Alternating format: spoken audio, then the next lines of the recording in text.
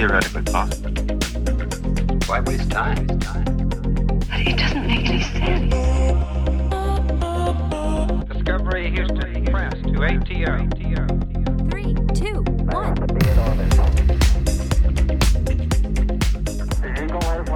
Greatest day of your whole life has just begun. We get the honor of hearing Quinn's brain. She's been reading a book. I'm excited to learn about it.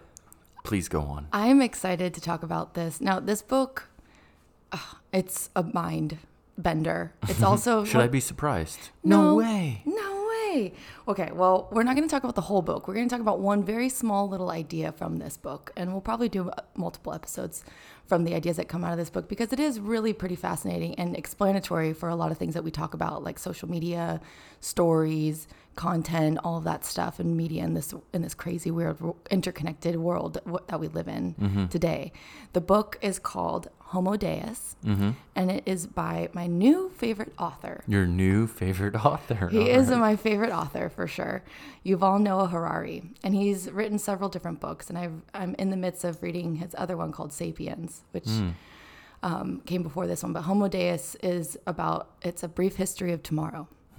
A brief history about tomorrow. All right, we're already deep in the description. Yeah, it is a pretty deep book, but it's amazing. So I'm going to read one little section to just start us off, and then we'll go ahead and talk about it because I do think that it's a pretty profound statement overall that will get us both thinking and talking about some really interesting, very applicable things that are going on today. Okay. I'm ready for this.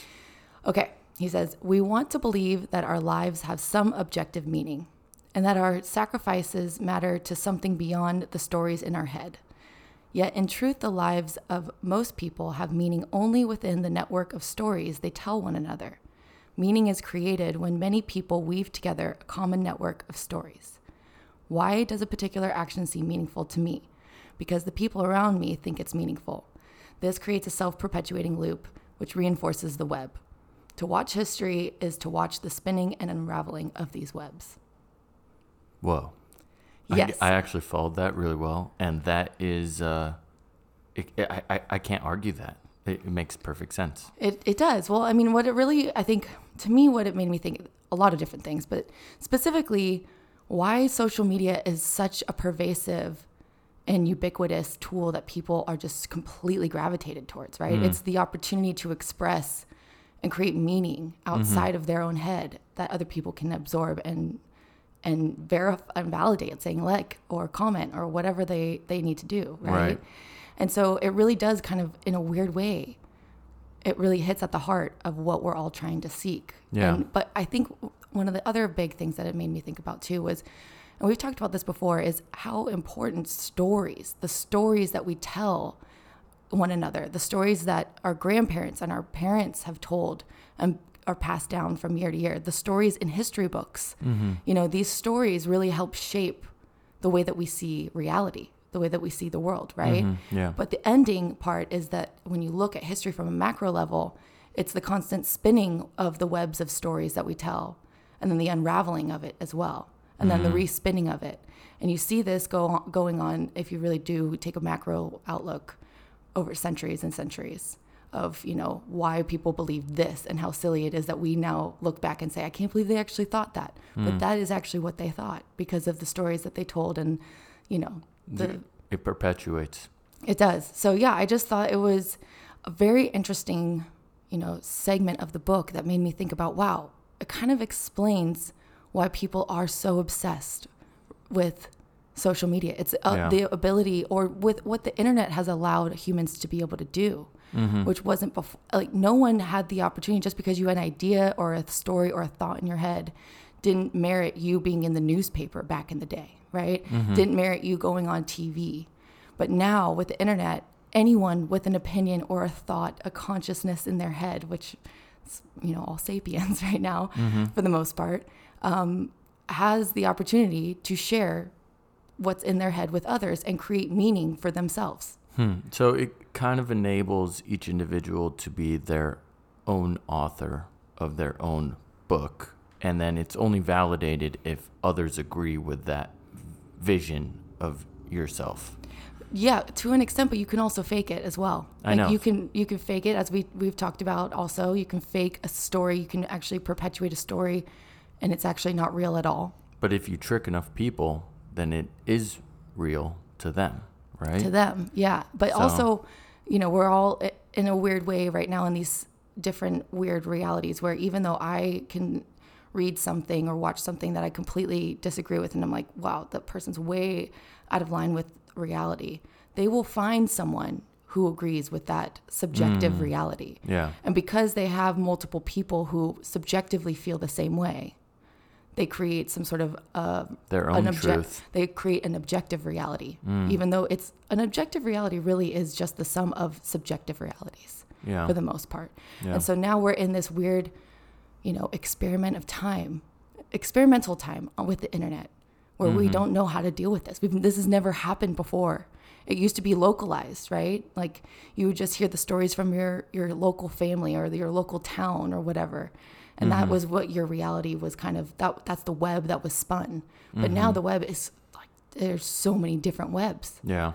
It's so fascinating. And the really getting at the heart of stories. We're not just projecting facts about ourselves. Like, hey, I have blue eyes. Hey, I do this for work or whatever. No, it's the stories that we tell that are compelling to people to actually bring them in, to make them feel connected with one another, because we're a social species, for sure. And it's definitely up for interpretation, which leads to multiple issues long term. For sure. So this is kind of, in all honesty, it kind of makes me sad when I think about it, because if you can, everyone can now find their own little place. But if everyone finds their own little place and maybe your place is harmful to society, then that's not a good thing. Does that make sense to you? Yeah.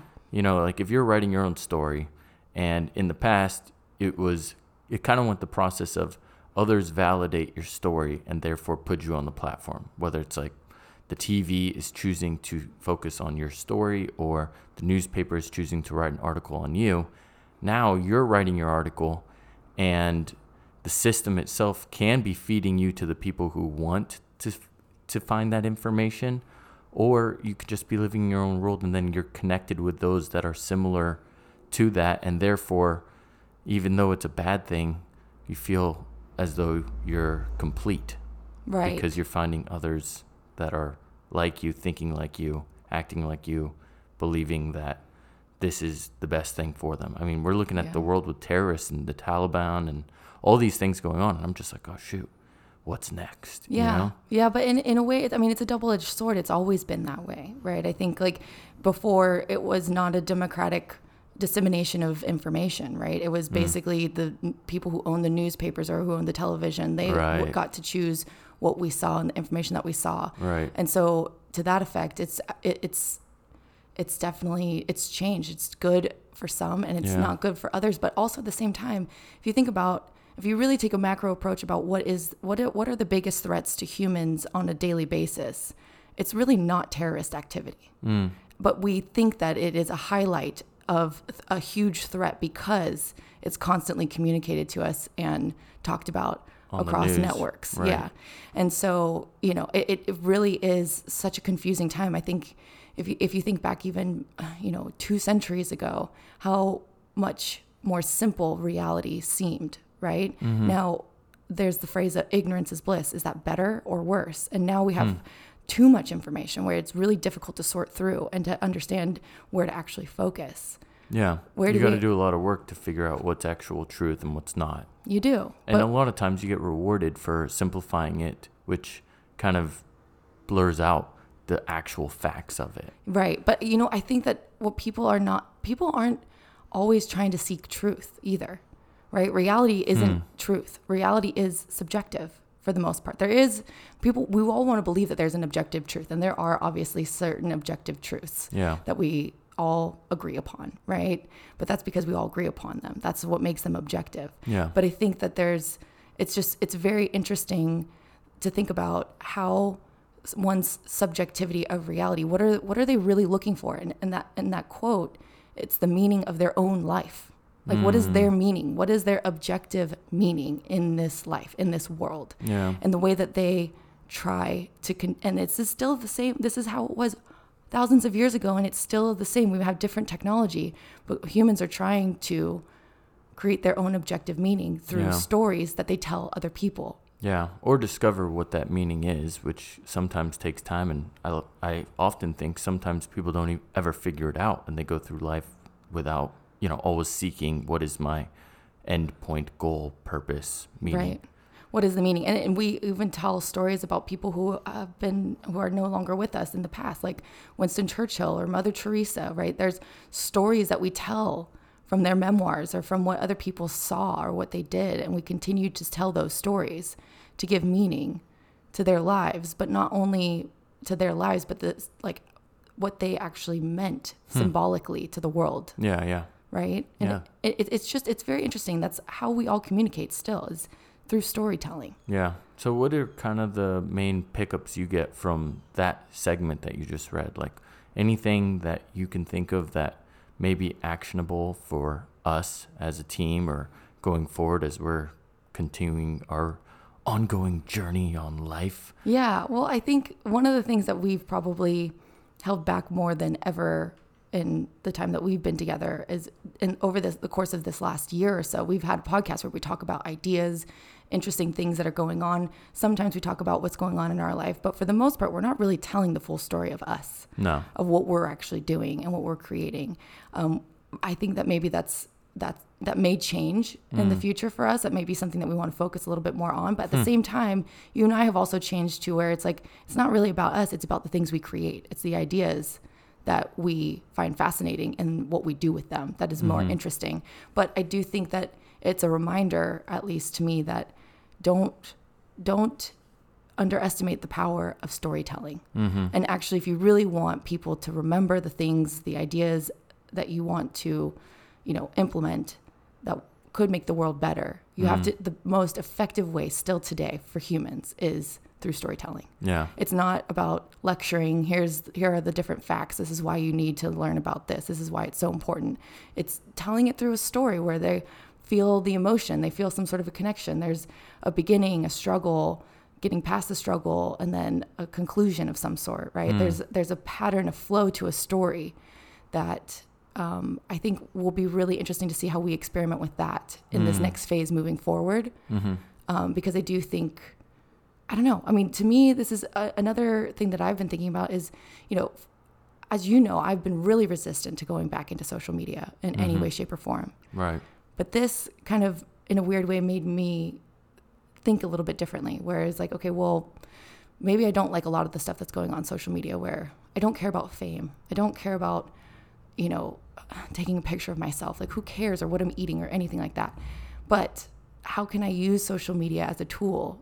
Because it is a tool. Or how can I use the internet maybe more broadly as a tool to really tell stories that give meaning and connect other people together so that we can together create something more meaningful objectively. Well, to me, it's always like, what is the purpose of that post that you're making or that statement you're making on social media? And I think the last thing we honestly posted on social media was we're participating in the vaccine trial. And that had a deep purpose. The purpose was to not get people to participate in the vaccine trial, but if we're taking the risk on doing this when it hasn't been approved, then you should at least be willing to go get the vaccine when it is approved for the masses. Yeah. And so there was a deeper meaning. When we did Life Out of the Box and we did our whole blog every single day, it was with the purpose of creating our social venture to be able to sell handmade goods all around the world and provide children with school supplies all over the world. And that was very clear cut. And so I understood every single time we made a post why we were doing it. Right. So as we're going forward, the key is, what's the point of the post? And if we have a clear cut reason for it, then why wouldn't we post it? But if we don't have one, it's okay to be patient. I mean, I don't want to be posting just a post just to be relevant. It's not for our own sense of satisfaction. Right. There has to be something more meaningful for it to count for me. Yeah, I'm with you 100%. There's no real need for external validation for us with social media. That's not how we get the validation or whatever it is that, you know, we feel like we need to feel like we're progressing or doing okay. It's just not, that's just not what we need. Other people might, and that's okay. That's no judgment there, but it's just, I think, you know, when I also think about our TED Talk that we did, and the concept, the idea that we were putting forth wasn't necessarily revolutionarily big changing, right? It was using business for social good. Now, this has definitely become something that's more in the zeitgeist with stakeholder capitalism and whatnot. But the idea itself wasn't the reason why we got accepted to do our TED Talk. The reason we got accepted to do our TED Talk is because of the story we told behind the idea. Like, that's really how we came to this idea, how this actually can work. It was telling our story of leaving California to create a social venture, and the story, the adventure that unfolded in front of us as we attempted to do this, and then concluding with, here, now we're actually doing it, and this is sustainable, this is scalable, this is doable. It doesn't have to only be in a nonprofit entity format. It could be in a different type of entity format, right? Right, yeah. And so, but the story was really the more interesting thing than just explaining to people how business can actually be formed as an entity to do good, where the bottom line isn't just to make money, but it is a sustainable way to consistently create positive change. Yeah. So stories are interesting. Yeah. Because while you were reading that part of the book, I was thinking about Steve Jobs and how he wanted his biography written right before he died. And he chose one of the best authors to do biographies. He did Ben Franklin's, and he wanted it to be honest. That's what he said. But at the same time, he's alive, and he's kind of like, this is true, this is not. There's natural bias in there. But I do kind of feel like that biography was a lot of his legacy, almost maybe as meaningful to him as Apple Computers, the corporation, was when he passed. And it makes you think, like, what's your story when you got to go? Yeah, it is very interesting. Well, and it also makes me think, too, in our training with the PhD, the training was definitely to strip out the bias as much as possible the entire time. So it was almost like breaking down our instinct to tell a story, right? That was personal or subjective in some way. It was really stripping away the bias. Don't tell a story like it's subjective. This is an objective experiment that we're trying to seek the truth out, building on the shoulders of giants from before, right? Building on a theory. Right. And in an interesting way, it makes me think, I think it was a great thing. You know, it kind of gives us a bit of more of a balance of really trying to not make our stories as biased as possible, because I think just intuitively, subconsciously, we always want to put our bias in there, right? We don't want to believe that we were wrong because we thought we were right, but maybe we weren't, you know. Yeah. If you really, you know, polled the entire company in Apple, would most people say that decision was wrong or right by Steve Jobs, and Steve says it's right? Yeah. And they would say it's wrong. So what's real? What's the real reality? This is a subjective reality, no matter what. So, I just think that it will be interesting to see how we tell stories moving forward with that training in the background, also in our mind. That's not going to go away. Yeah. And also understanding how important stories are and how influential they've been in giving us opportunities as well. You know, like with the TED Talk and whatnot. And social media, when we first used it, Instagram was a very different beast, right? Yeah. It was a very different thing. And I don't know. It will be interesting to see what we do moving forward. Right. But it just, in a way, that quote just, I don't know, lit a light bulb in my head of, okay, wow, this is actually, I'm understanding social media in a different frame. The internet and the people's desires to really share stuff that I don't understand why they're sharing it. Yeah. But it seems as though even without the technology, it's always been a legacy of telling stories handed down from generations on. That will continue to go on regardless of social media. Yep. It just, the social media allows a larger platform and allows you to have more control of being your own author of your own story. And if you want to sprinkle a little pixie dust on it, you have the ability to do so. Exactly. And just, you know, to conclude, sometimes it's, in a way, I know there's different ways of looking at this, but I also think, you know, the internet allowing people to have more access to more individuals telling their stories also offers more acceptance to those who maybe would never have been able to find acceptance in the past. Good point. So, yeah, interesting weird world we're in. We're a bunch of humans still in this experiment of life. It's that but simple. It's that simple. Perhaps. Perhaps. But I look forward to speaking with you all tomorrow, and we'll talk to you then. Bye. Bye.